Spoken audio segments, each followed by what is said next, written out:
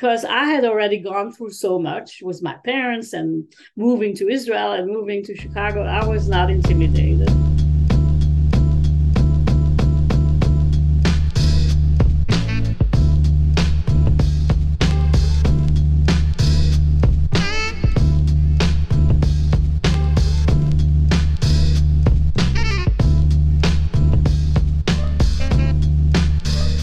This week's interview is part of a series I've been running on former students of the 1992 Nobel Prize winner Gary Becker that I call Becker's Students.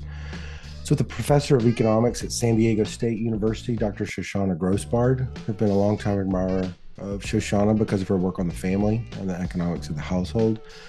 She's written about a range of topics in that space, as well as has edited a journal called Review of Economics of the Household for many years. We talked before, but never quite like this. It's an interview I'm going to remember for a very long time. Dr. Grossbard begins the interview sharing about her family. She grew up in the shadow of the Holocaust with several immediate family members who were killed in Auschwitz death camps, as well as her father, who very nearly was. She shares her time in Israel as a young person and her first encounter with economists at Hebrew University. The interview naturally evolved to discuss her time at Chicago, where she met and took classes from Gary Becker, as well as Milton Friedman and many others. This is probably the most candid interview I've done, though. Shoshana shares a great deal about her disappointments in life and around being an economist. And I will just say that and let you hear the rest from her. It was a real honor that she would open up with me the way she did. I felt very fortunate to be present for all of it. I'm teaching a course on the history of economic thought, and after we finished, I realized that stories like Shoshana's are never included in the history of economic thought. They're the kinds of stories that never get told, and they don't even appear in the footnotes. I think Shoshana's candid honesty about how she responded to the disappointments of her career are really thought-provoking, and I hope that you will listen with an open mind and an open heart. I'm Scott Cunningham, and this is the Mixtape with Scott. Okay, well, it is my pleasure this week to have on the podcast with me someone that I've known and admired for a long, long time, Dr. Shoshana Grossbard. But I don't know if I've pronounced your name right, Shoshana. Am I saying it correctly? Yeah. Yeah. Okay. Well, I've said your name, but could you, for the sake of the listener, tell us a little bit about yourself, your name, your any kind of title that you would sort of be known to by that you would sort of, associate yourself with, anything, institutions or anything that you work for? Yeah, well, I'm Shoshana Grossbard, and I've been associated with San Diego State University for more than 40 years. And I immigrated to the United States 50 years ago. It's just been my 50th anniversary. Oh, wow. Okay, great. Well, and you were in the economics department. You've been in the economics department at San Diego State. I'm still at the economics department. Still at the economics department. And my official title is, researcher. I don't know. It doesn't matter. I mean, I'm retired from teaching on a regular basis. Yeah. But I just taught a course last semester. I'm still active in teaching. Yeah. And I teach sometimes in other universities. And I certainly very busy professionally. I'm not retired and in any shape or form. Yeah, great. Cool. Well, before we get into your career and your some of the research topics, could you tell me a little bit about growing up? You said you immigrated 50 years ago. Where did you grow up? Or where were you from originally? So I'm originally from Antwerp, Belgium. Oh. And my mother was born there. My parents grew up there, and I was born there.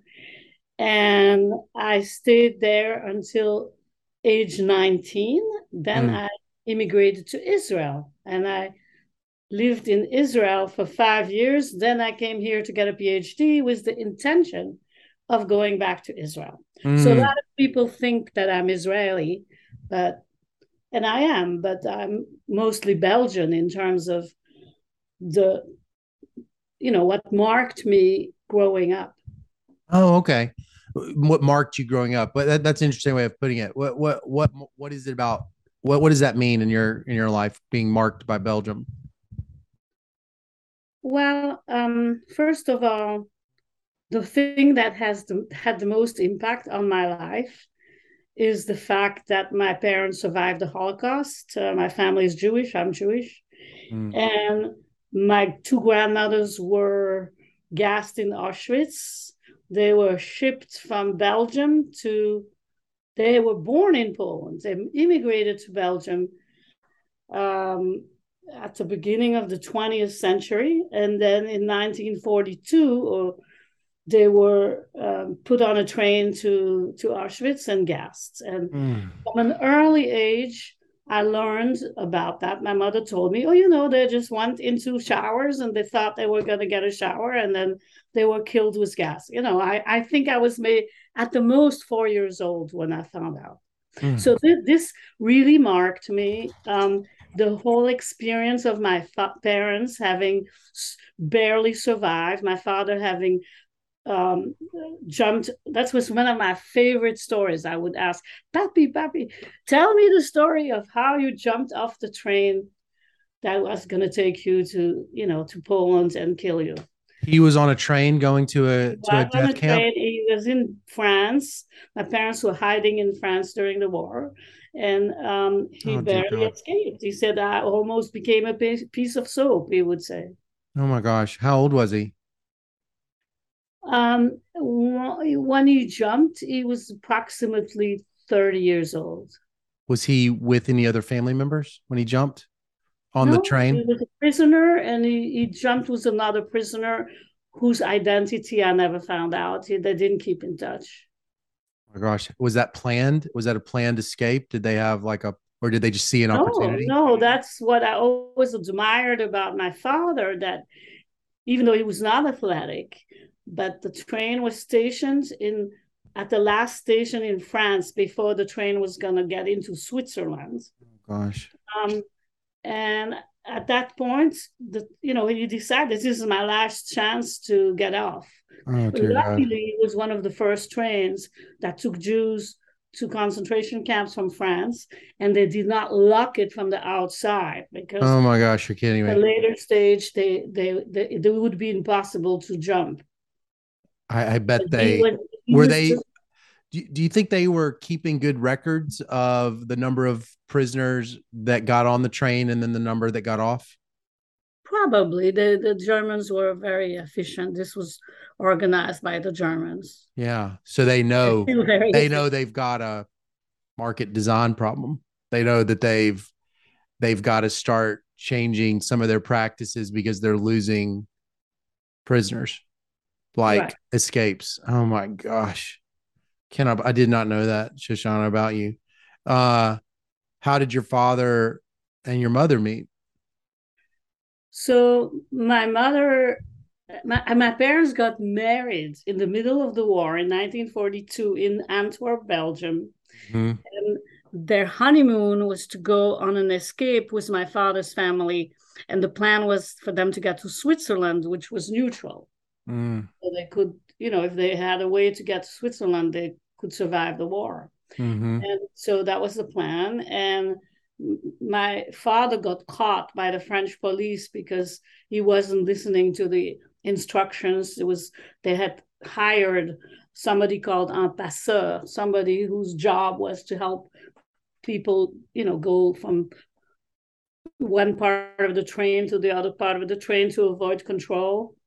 And he just wasn't there, and so they caught him, and then he was in a prison camp first in France in the Pyrenees, a place called Gurs, which I think is in Basque country, but I'm not 100% sure. Mm-hmm. And anyways, he was there for a little while until they decided to ship the Jews to Poland, probably Auschwitz. Mm-hmm.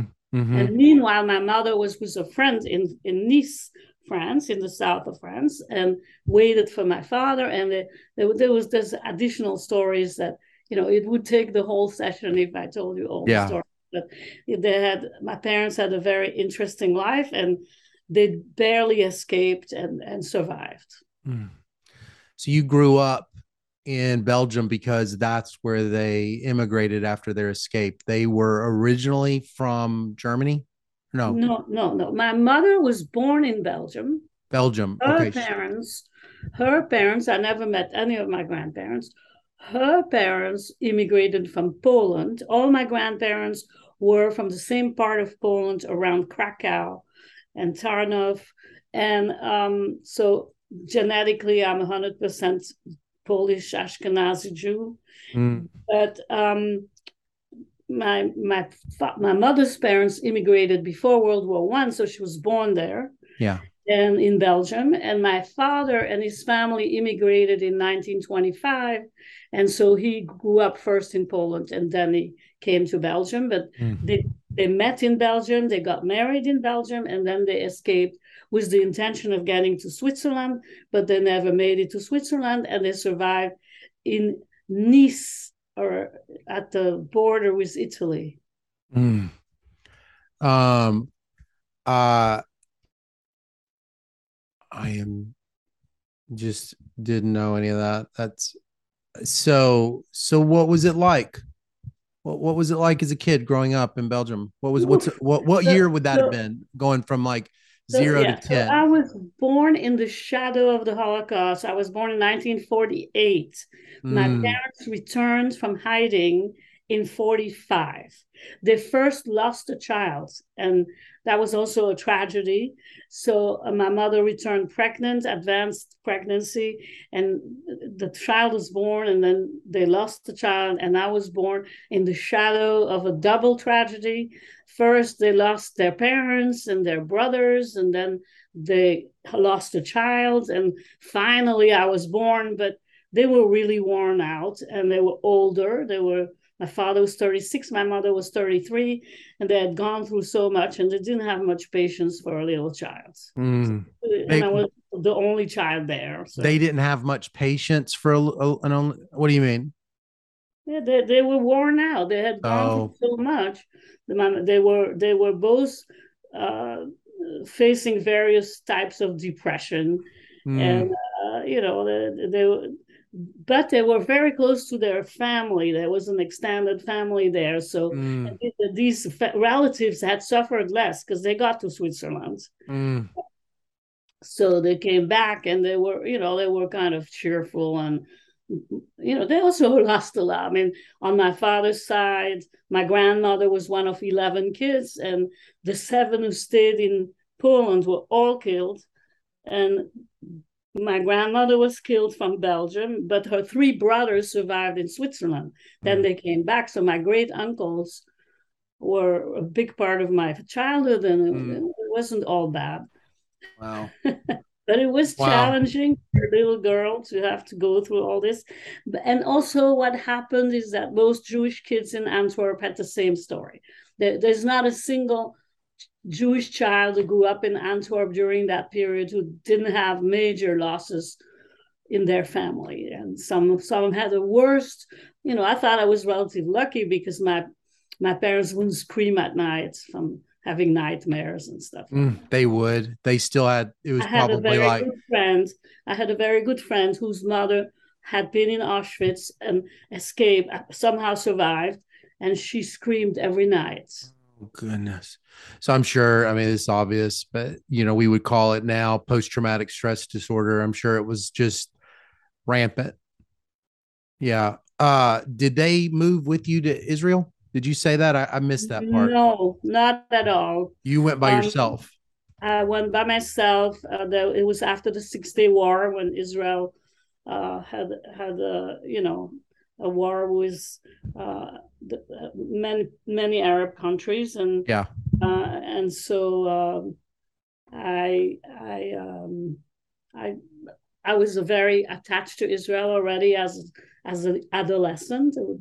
Being part of a Zionist youth group was a big part of my childhood. Mm, mm. Yeah. So I bet you. I can only imagine. I mean, is it? What's it like as a young person living in the shadow of the Holocaust with like your immediate family having been murdered, and they were murdered as a part of a collective murdering campaign, to go to a place like Israel where that was probably a common story at the time everywhere. What was that like as a young person for you? So, um, you know, growing up in Antwerp, my my father was somewhat of a Zionist. He was attached to Israel. He had grown up in Poland, and over there it was very common. The Jews were persecuted in Poland as well before the war, and there was a numerous clauses that, by the way, affected Jacob Mincer as well. So Really? I felt very close to Jacob Mincer later on in my life because he really reminded me of my father because Mm, he had a similar handwriting. My father left Poland in 1925 mm. and he was 12 years old. Jacob Mincer left Poland in when he was 17 years old. It's not so different. So they really had their elementary school education in Poland, in Polish school with Polish language. My father was perfectly fluent in Polish, but I never learned the language because my mother didn't know a word of Polish. She Ah, was Belgian. yeah, yeah. Was he your father's age? Was Jacob Mincer your father's age? Not close enough. My Yeah, father was born in 1912 and Jacob Mincer was born 10 years later, I see. 1922. So it's Okay. the same generation. So what are you doing in Israel for those 5 years? You're in college? Yeah, that's what I had started college in Brussels at the Free University of Brussels, ULB in French. Mm. And then I switched to Hebrew University, and that had Ah, actually a big impact on my career. I had no idea. I was majoring in economics in Brussels, and then I continued to major in economics at Hebrew University. mm, Um, and I just went because I'm a Zionist. I'm tired of Europe. I don't want, I want to mm. live in Israel, and I had a lot of friends who did the same thing, and so I didn't think this is going to affect my career as an economist, but Yeah. actually it did, and I'll be happy to talk about that. Well, so you were majoring in economics back in Antwerp. What drew you to economics back there before we get into Hebrew? Okay, so it was by elimination because actually, in I had an excellent high school education, and in Antwerp, in Dutch, a place called Koninklijk Lyceum voor Meisjes, which Mm. means Royal High School for Girls, and it was public school, and uh, I loved the humanities. Now, they didn't give us a lot of choices. It was either math, Latin science, or Latin Greek. So I wasn't interested at that time in science Mm. or math. And so I took Latin Greek and I studied a lot of languages and history. And, I was going in that direction. And I loved theater and French literature. And, I was not on the road to become an economist. But then I decided around age 15, I'm going to live in Israel. I'm not going to live here. And I heard that they didn't need a lot of French teachers in Israel, that they were already saturated with high school French teachers. So I thought to myself, what am I going to do? I can't just be in literature and stuff like that. Yeah. So I decided on a social science. I wasn't ready to become a biologist or a chemist or any of that. I didn't have the training by the time I was finishing high school. So by elimination, I got to economics, Mm. and that's Do you remember were there any professors at Antwerp that people would know about? They were active researchers or economists that we would know about or that I would have heard of? at the time there was barely a university in Antwerp. I went to university in Brussels, Ah, which Brussels. Okay. which is a short train ride, and no, I mean there were not too many famous economists at this university. The Okay. top university in Belgium until now is the Catholic University in Leuven. Okay. So then you go to Hebrew and you take your first economics class. What are you, a freshman, or do you transfer credits, or what happens? Well, in the first year in Brussels, they didn't even teach us economics. We learned math and statistics and all kinds of things. So I had to take introductory economics.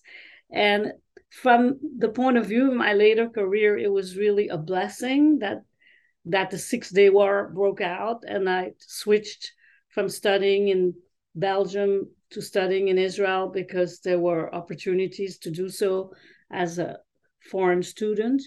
And and I got fantastic teachers. My first year, my principal teacher was Yoram Ben Porat.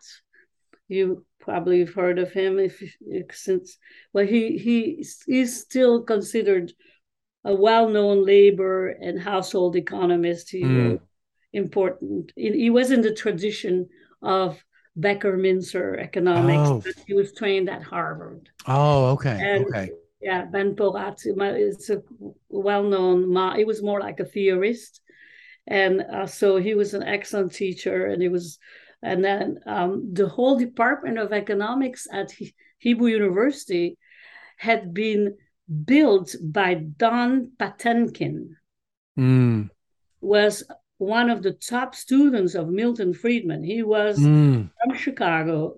He had grown up in Chicago, and then he went to University of Chicago. And because he was already well known and he had taught at Chicago part of the time, so he built the Department of Economics at Hebrew U on the basis of Chicago. oh, And it interesting. was I mean, the whole world in those days, I don't know if there were many such departments. Mm. Maybe So it it was was like a three. clone. It was like a clone of Chicago. It was because you even said this other person was a labor economist in the Becker Mincer. Was he from Columbia? No. Yoram Ben Porat, I'm pretty sure got his degree at Harvard, Oh, at Harvard. Oh, okay. Okay. but he did become close to Becker and Mincer Mm. intellectually, and he might have spent some time in New York at Columbia. I'm not sure. Was Milton Friedman ever, did you ever see him at Hebrew, like as a visitor or anything like that? No, Milton Friedman was not much of a Zionist. He was not. He I don't know if he even had visited Israel by that point. Mm. At a later point, when Israel and many other countries struggled with inflation, Yeah. and He would so go over there and help him. so He did the talked to him. United Yeah. States in the 1970s and 80s. Mm. Then he came to Israel to give advice. I see. I see. What about Becker? Was Becker over there when you were there? That's a really good question. I don't know exactly how attached Becker was to Israel. Mm. He was Jewish also. The he definitely had a tendency to take Israeli students. So during Mm. his time at Columbia, quite a few, proportionately, a high percentage of his PhD students were Israeli. I see. Um, and I don't know if it was more so than at Columbia in general. I haven't looked that up. But I have learned in the last decades that I've been studying the history of Becker and Mincer and their as economists at Columbia and then Becker at Chicago. In terms of attachment to Israel, Jacob Mincer was a big Zionist. He was very Mm. attached to Israel.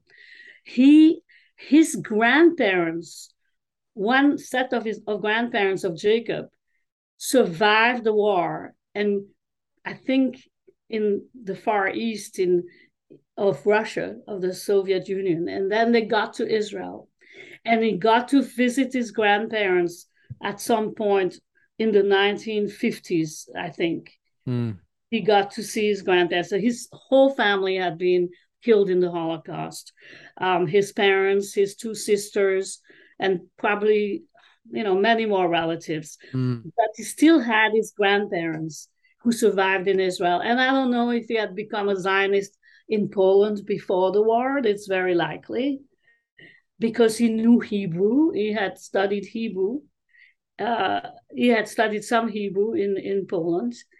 And, you know, it was very common for Jewish people in Poland before World War II to be attached to Israel. And if there had been a way to immigrate to Israel in those years, in the 1930s, probably hundreds of thousands of Jews would have left Poland to go to Israel, but there was no way to do so. Mm. So he ended up being in labor camps and barely surviving the war. And he has actually written about his experience in the Holocaust.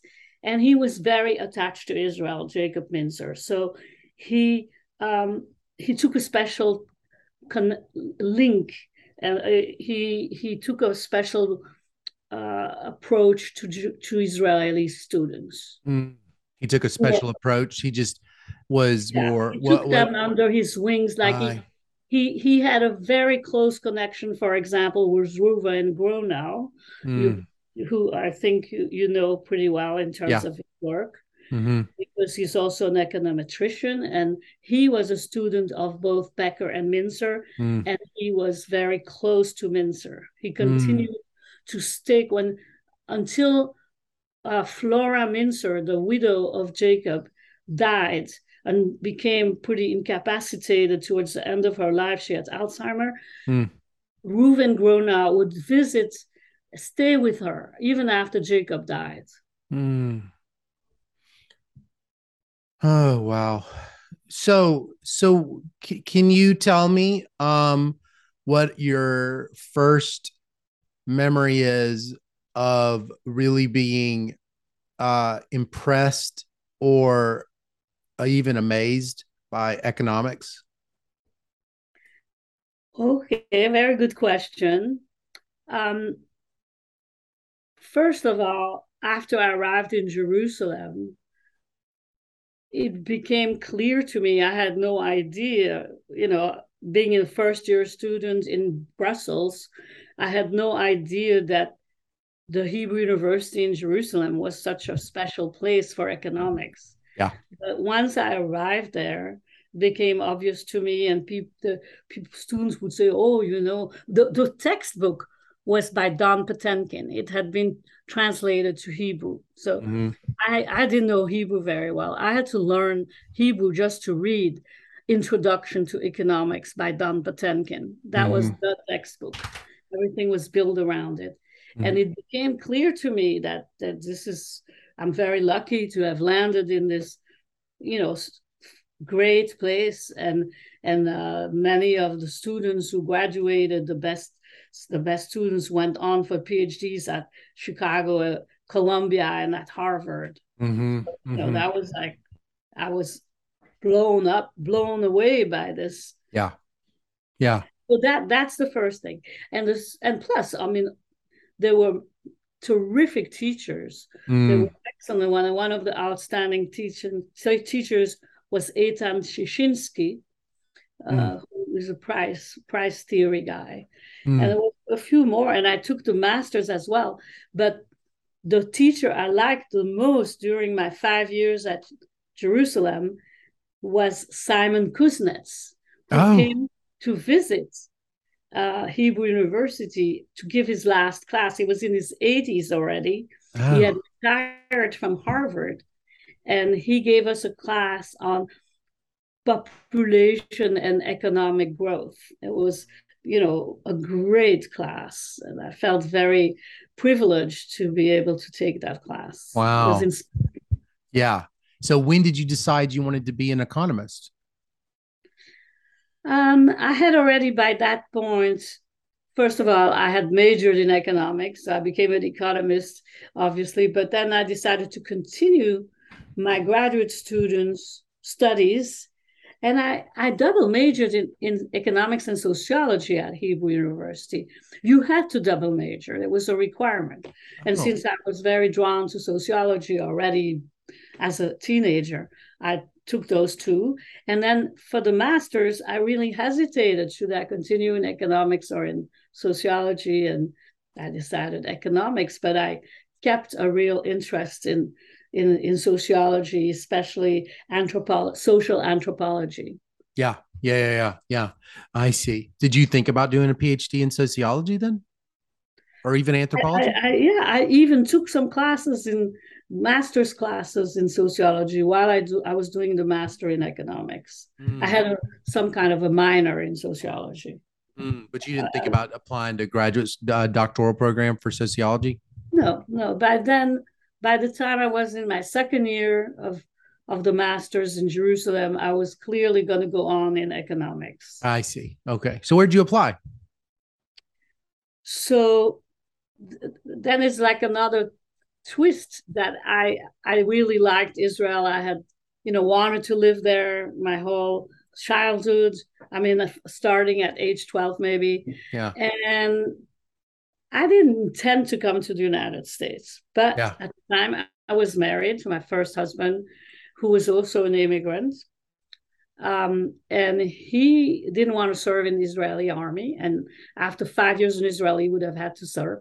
And he said, let's go to America. So it was his idea. So you would have stayed, if you had stayed in Israel and gotten your doctorate, would it have been at Hebrew? Probably. I don't know a lot about the PhD programs in Israel.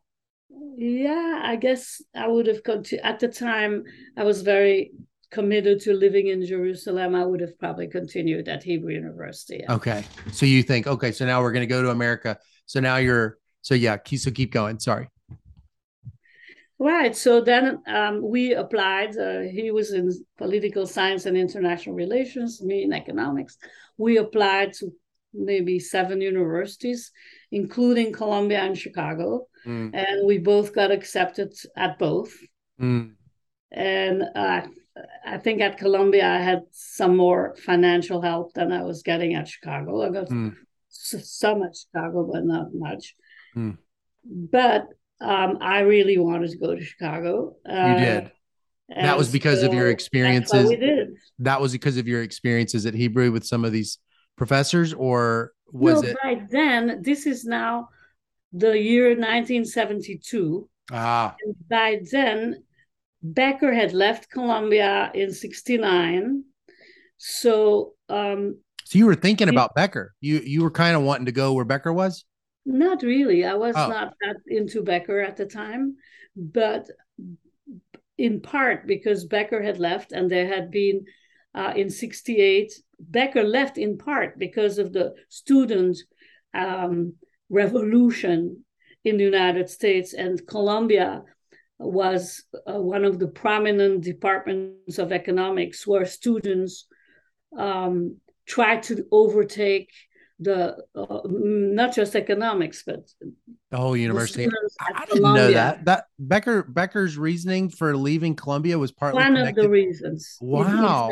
He was very upset that the university had taken the side of students, and they were, on they're still very left wing, Columbia. They were that way in 1968 as well. And Jacob and Gary were very upset about that. Oh, and wow. Winter also considered leaving New York for that reason. And he was offered a job at Chicago. He decided to stay. He decided to stay mostly because his wife, Flora Mincer, was a prominent oncologist, a radiologist, and she was a medical doctor. I see. And she didn't want to move. Wow. I have never heard that factoid. I just kind of thought, oh yeah, he just wanted to go back home to Chicago, but that's not really what it was. It wasn't home. He had grown up first in Pennsylvania and then in Brooklyn. Right. And actually, I thought he grew up in Indiana. He grew up in Pennsylvania. He was born and raised in Pennsylvania. I forgot the name of the town. Small town, Allentown, maybe. Okay. I actually thought it was Gary, Indiana, but that's probably because his name is Gary. Yeah.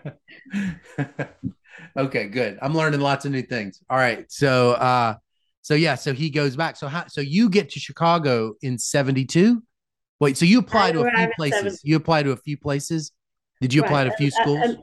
And I was accepted at Columbia in Chicago, and I chose Chicago because by then it was clearly a better department. Mm, Now, they had, and I had studied at Jerusalem with Don Potenkin, who was yeah. still constantly going to Chicago. And there were Chicago people visiting, mostly people probably macro and monetary economics, but I was not particularly interested. I don't even remember their names, but Yeah. I'm Yeah. sure Potenkin was at the time a very well-known economist.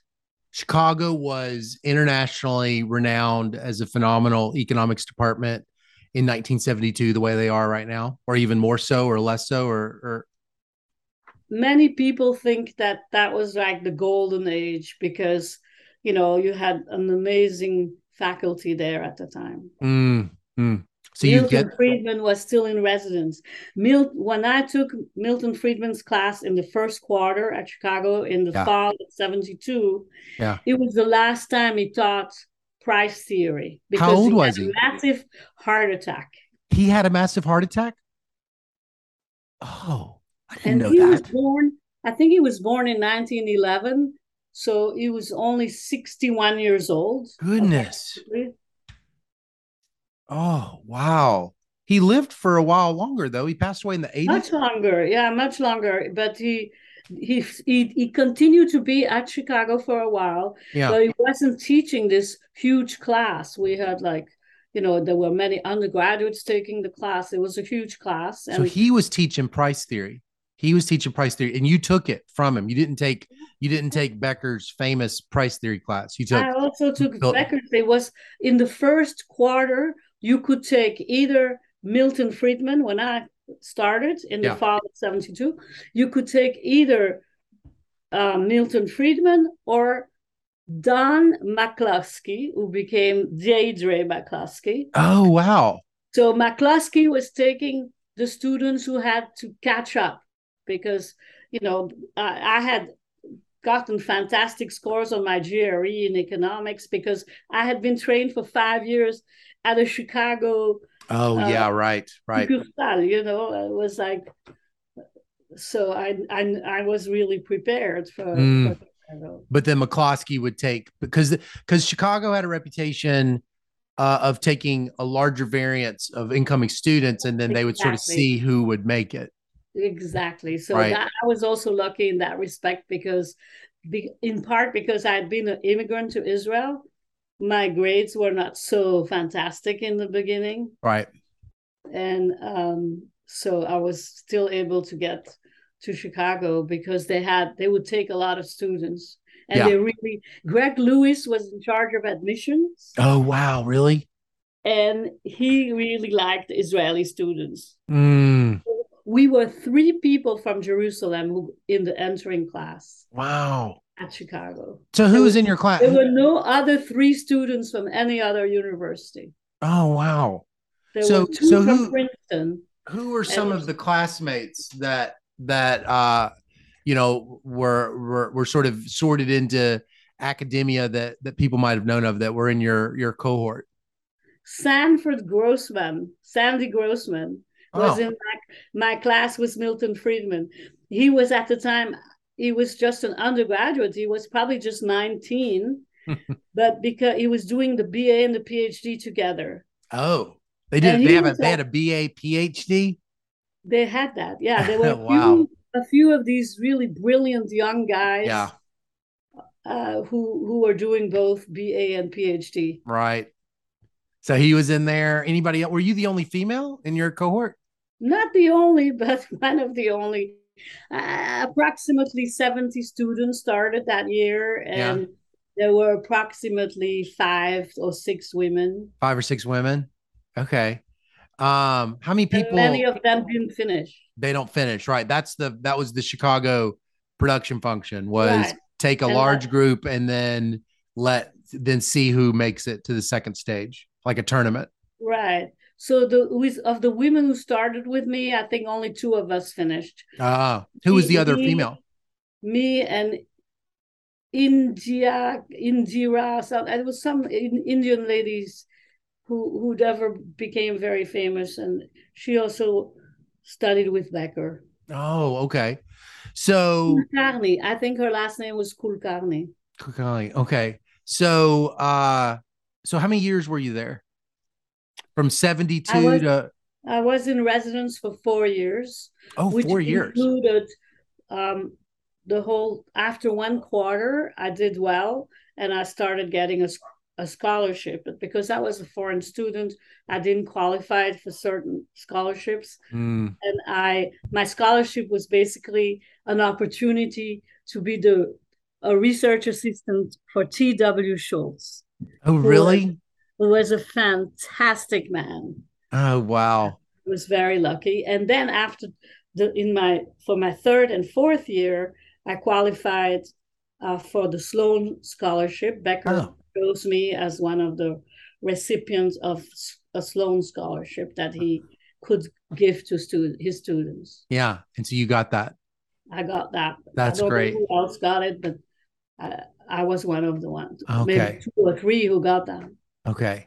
So tell me about those 4 years. Are you very rapidly sort of realizing, yeah, I want to work? Like, what is it like at Chicago? You are going to say, Doc, knock, knock, knock, Dr. Becker, will you be my advisor? Or is it that you're just working and is it's just kind of organic who becomes your advisor? Can you describe it to somebody that's never been there? So first of all, it was like a wonderland for economists. I mean, it was just amazing. Every professor was brilliant, and like my whole first year, I had Stanley Fisher from macroeconomics.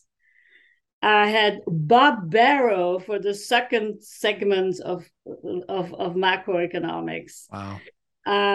Then in winter and spring, it was Gary Becker teaching two quarters of his famous price theory class, and we were using a textbook that he wrote and that Michael Grossman and Bob Michael had edited. That by the time I was in the middle of my first quarter in the fall, I had changed direction because in Israel I started writing a dissertation, a master thesis about economics of education, Mm, and I was taking a class by Mary Jane Bauman in the education department at Chicago, mm, and it didn't interest me at all. She was not interesting to me. And I decided not to continue in education after a few weeks. mm. And by then I had, heard about Gary Becker. I had not yet taken any of his classes, but by the time I took his first class in the winter of 73, that was it. I said, I want to have Gary Becker as my advisor. What about Dr. Becker was so what was it about him that did that other faculty didn't have quite that because you're around all these brilliant people. So what is it about Dr. Becker that's impacting you so much? So he had a charismatic personality, Hmm. and he at that time he was about 42 years old. Okay, Hmm. young, he was energetic, and he chose to teach the class. Remember, there's like more than 70 students in that class. Hmm. Everybody is going to try to pass the core exam at the end of the spring.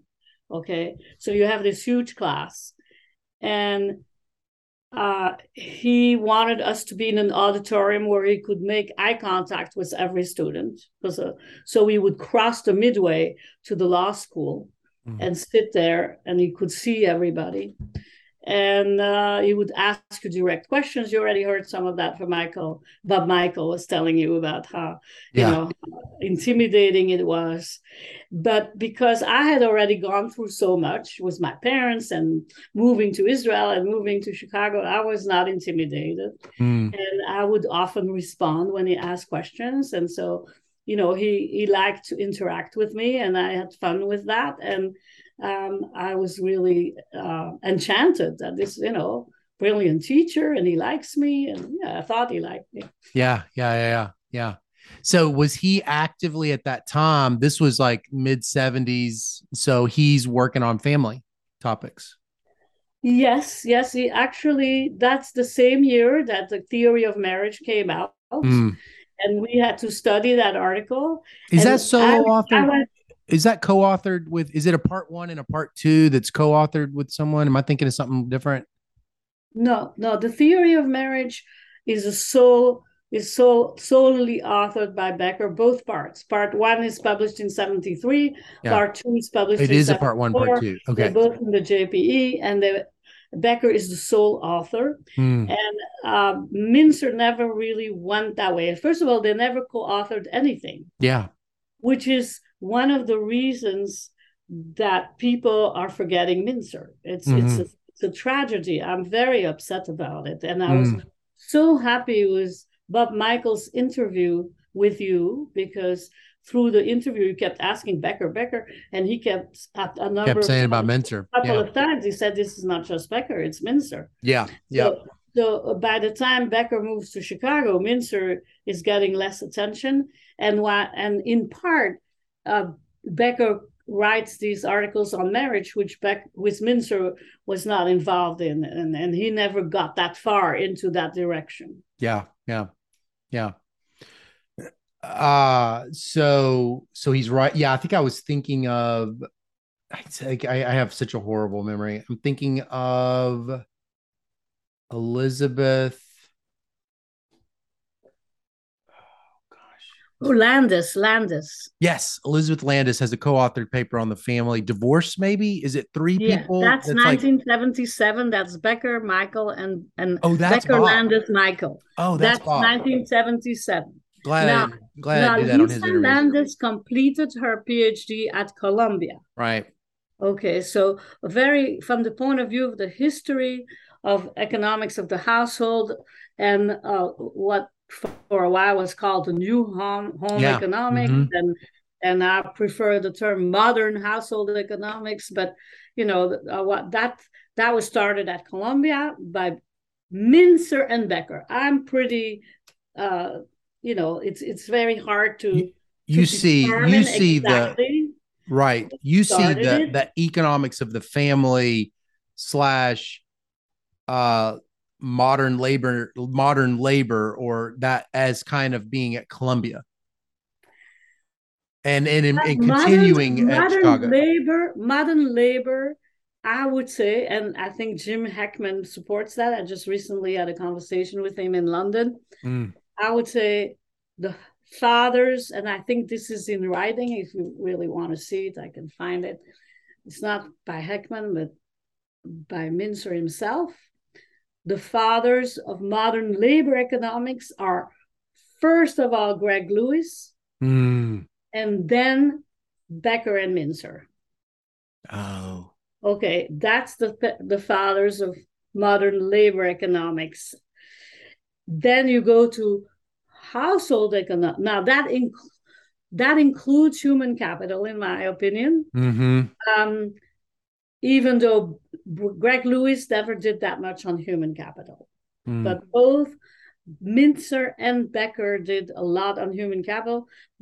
Jacob Mincer's thesis is on human capital, economics of human capital.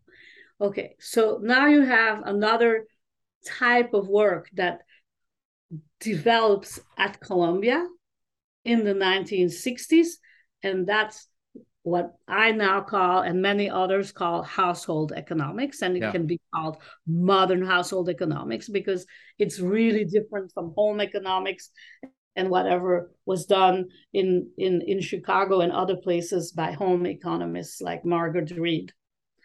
Okay, right. So you have the household becoming the key agent in economic models that are connected to labor economics. And in my opinion, the number one force there is Jacob Mincer. But since Jacob Mincer doesn't publish theoretical pieces in top journals about it, but he just publishes 2 articles in volumes of that didn't have that much impact. Okay, but they precede Becker's theory of allocation of time. Yeah.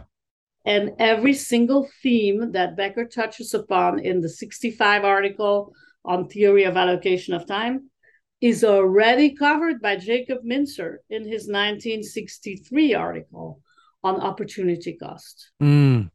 So, but he doesn't have any, production function and right. the maximization, which today is not really thought of as so crucial that you should have a maximization model.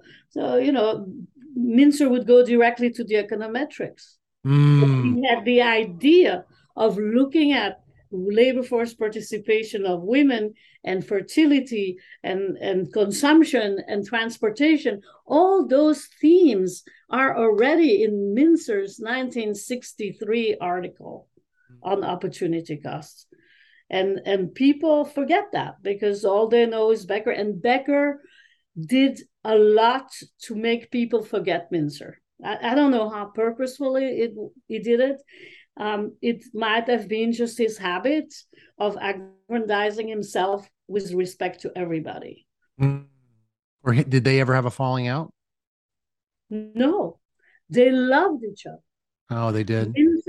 Mincer, having been a Holocaust survivor, starting his education after he had been in DP camps, survived, somehow made it.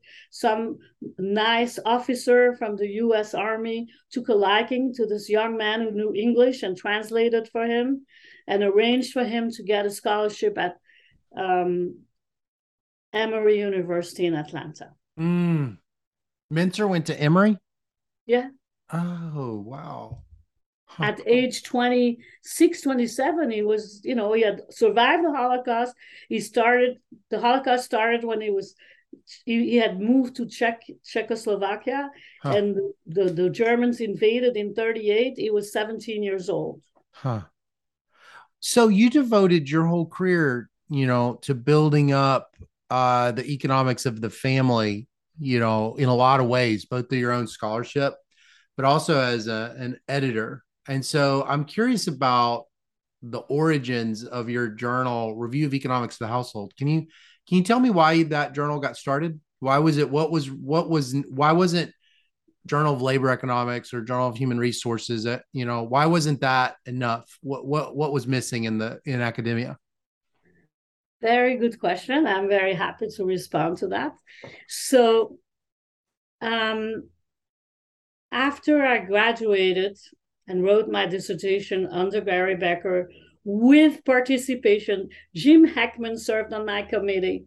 Ed Lazier served on my committee. Oh, wow. I had access to Greg Lewis, and I took his labor economics classes, which influenced my analytical skills. I had a fantastic education, and I'm writing an innovative thesis on polygamy, which was a subject covered by Becker in his article in the JPE. T.W. Schultz, who gets the Nobel Prize first of all these professors I took, it was in 1979. I was already finished. I got my degree in 78. But, T.W. Schultz was a big light. He was a luminary. Yeah, Nobel Prize. Second Nobel Prize from Chicago after Milton Friedman, and he had encouraged me to do this dissertation. He had found the data for me. Wow. Yeah. So, I think, when I left Chicago, I thought I was like a star. I was going to be a star, And it was not at all like that. I had a terrible time finding any job. For all kinds of reasons, but I won't delve into that. But I even though I spent a year at Stanford at the Center for Advanced Study early on in my career, 1980 to 81, I got 2 top publications in 84 and 88 in the JPE and the Economic Journal. I felt very, very confident that I'm going to make it as a well-known or well-established economist in a good university with PhD students. That I took that for granted. Right. It didn't happen. And I kept thinking, what is missing? I got the top professors. I got publications in top journals. Oh, maybe I'll write a book. So I write The Economics of Marriage as a book. And, so far it has almost 500 citations. That's not too bad, but, that's over a long period of time because I published it in 93. So I thought a book, that's going to make a difference. Now I'm going to get an offer somewhere in a, good university with PhD students. Yeah. Nothing happens. Okay. So then what were you thinking would be a likely outcome, just so that I can kind of reference it from what you thought might happen to what did happen? What kind of things were you thinking this is a natural trajectory and that it would look like? I don't know exactly, there's all kinds of other factors involved, but it's been frustrating for me my whole career that I have not been associated with a university that has a PhD in economics. Right.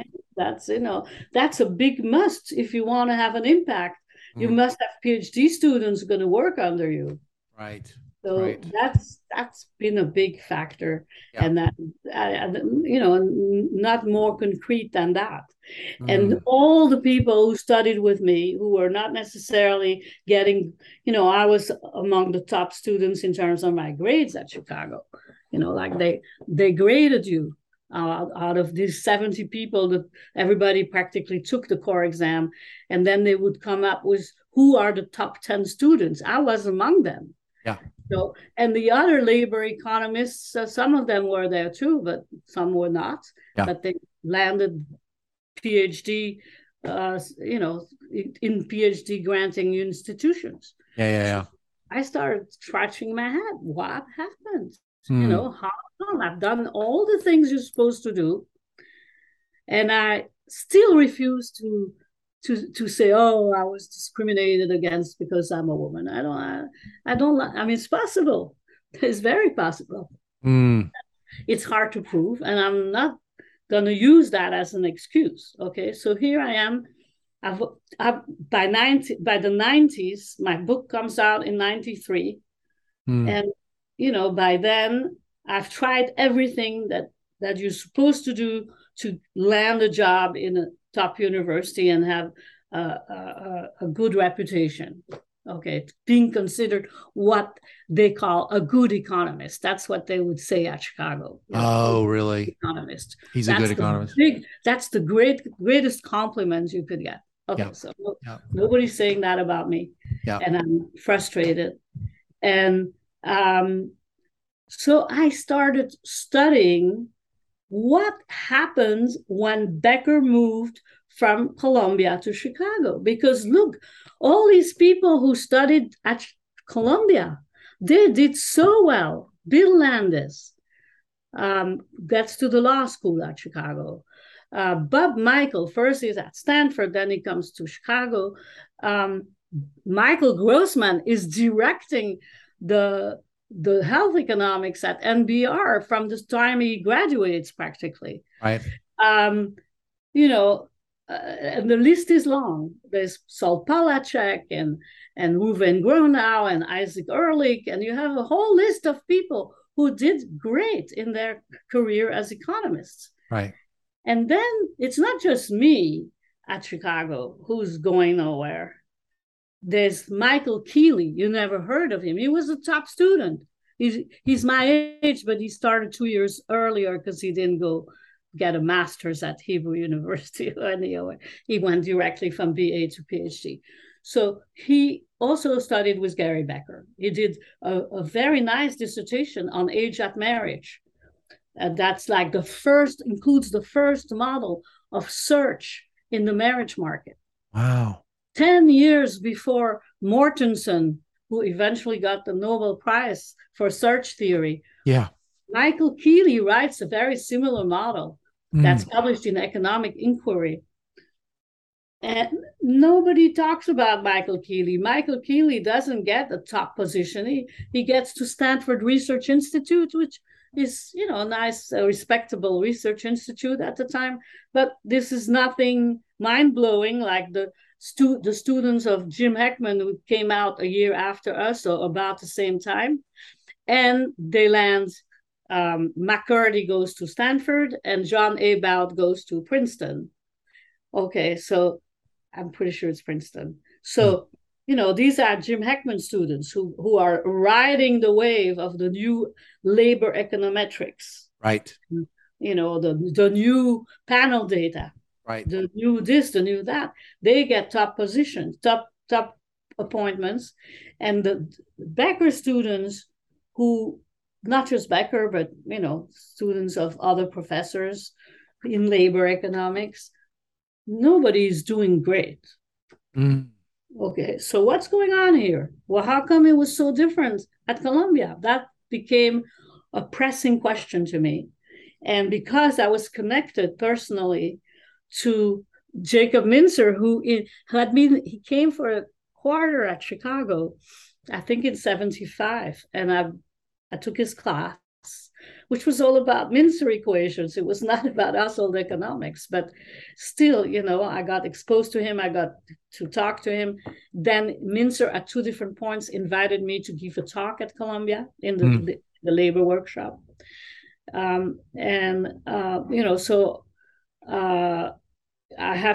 I'm talking to Mincer. I'm talking to other people.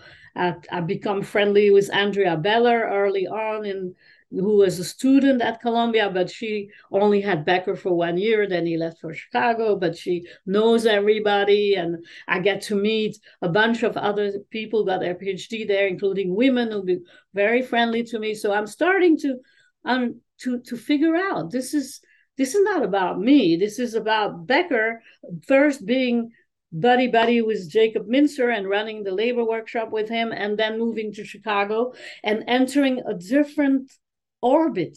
This is now Chicago with Milton Friedman, George Stigler. These become the important people in Becker's life. Wow, that's interesting. This is interesting on a lot of levels, but this was really personal for you. This was also you trying to make sense of your career. Right. Yeah. How has that, so how do you, I guess, how does all that make you feel? It makes me feel like now that 20 years, well, we're talking now, this 93, I published my book. The journal is born around 2001. So it's almost a decade. The first issue comes out in 2003. So, it is thanks to all this thinking I'm doing about Becker, Mincer, Chicago, Columbia, and the new home economics has been lost. Where is it? In 1990, in 2000, where is the new home economics? It disappeared. When I organized a conference for Jacob Mincer's 80th birthday at Columbia in 2002, 20 years ago, Jim Heckman asked me to organize that conference. How come he didn't ask a Columbia professor to do that? Jim Heckman doesn't even know anybody teaching, or doesn't know very well anyone teaching at Columbia at that point. He calls me or contacts me at San Diego State University and asks me, would you like to organize that? And why did he get to me? Because I had already circulated at that point a manuscript about the new home economics at Columbia and Chicago, which got published in Feminist Economics. And that's where I first wrote, I wrote a lot of stuff, but I wrote, among other things, Jacob Mincer deserves more credit. By then, Becker had received his Nobel Prize and Jacob did not get it.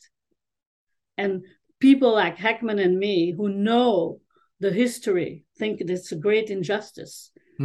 because even though Becker had many ideas, the idea of economics of the family that became the topic of his treatise is probably the number one idea. And it comes from Mincer. It starts with Mincer. So it's a terrible justice to that Becker. Nobody talks about Mincer. It also sounds like Dr. Heckman has been a very supportive person in your career. Am I reading that correctly? Yeah, but not all the time. And he did not help me get a job. Sure. Okay. Okay. But he's continuing to sort of like support you after that. Is that right? Asking you to organize things. He continues to be supportive, and I'm very grateful for that. I'm also very grateful to Gary Becker for whatever he gave me. He gave me a lot. Right. Okay? Right. It didn't end with a job, but it gave me a lot. Yeah. And another thing he did not give me, which I'm still a little upset about, but much less now, is that from the time I left Chicago in 1976, and I still didn't have my PhD, but I had presented my work on the economics of polygamy in the workshop, in Becker's workshop, at least once, maybe twice. From that point on, I wrote many other articles, including my economic journal article, which has nothing to do with polygamy, or very little. Becker never invited me to present a paper in his workshop. He ran his workshop until he died.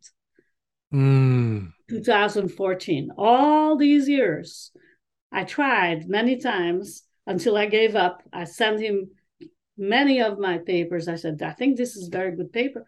Maybe you would like to invite me to present it. He invited many of his former students to give papers. How did that feel? Never invited me. So that's another, how did that make you feel? That hurt me. But at the same time, he was very nice. Yeah. And in the case of Heckman, I was able to recently invite him to be the keynote speaker at the SEHO meetings, the Society of Economics of the Household meetings in London. Yeah. But that's because the lecture was called Jacob Mincer Lecture, because I know how Jim Heckman feels about Mincer. About Jacob Mincer being forgotten. And the fact that he got this up, he was thrilled that he had this opportunity to tell a crowd of young people in household economics how important Jacob Mincer was. And he spent almost the whole lecture praising Jacob Mincer. This has been such a meaningful conversation. I really appreciate it, Shoshana. I've grown over the years to really have a lot of affection and look up to you a lot. I want to end with one question. This isn't meant to ask you what your favorite paper in economics is. I asked something like that to Susan Athey, and she said, you're not supposed to talk in terms of superlatives. So I'm going to say it differently. What's a paper in economics that you have found to sort of reside in your memory and your thought a lot? You think about it regularly. Maybe it even surprises you that you've thought about that, you continue to think about it, that it's apparently meant a lot to you. Wow. I find that difficult to answer. I mean,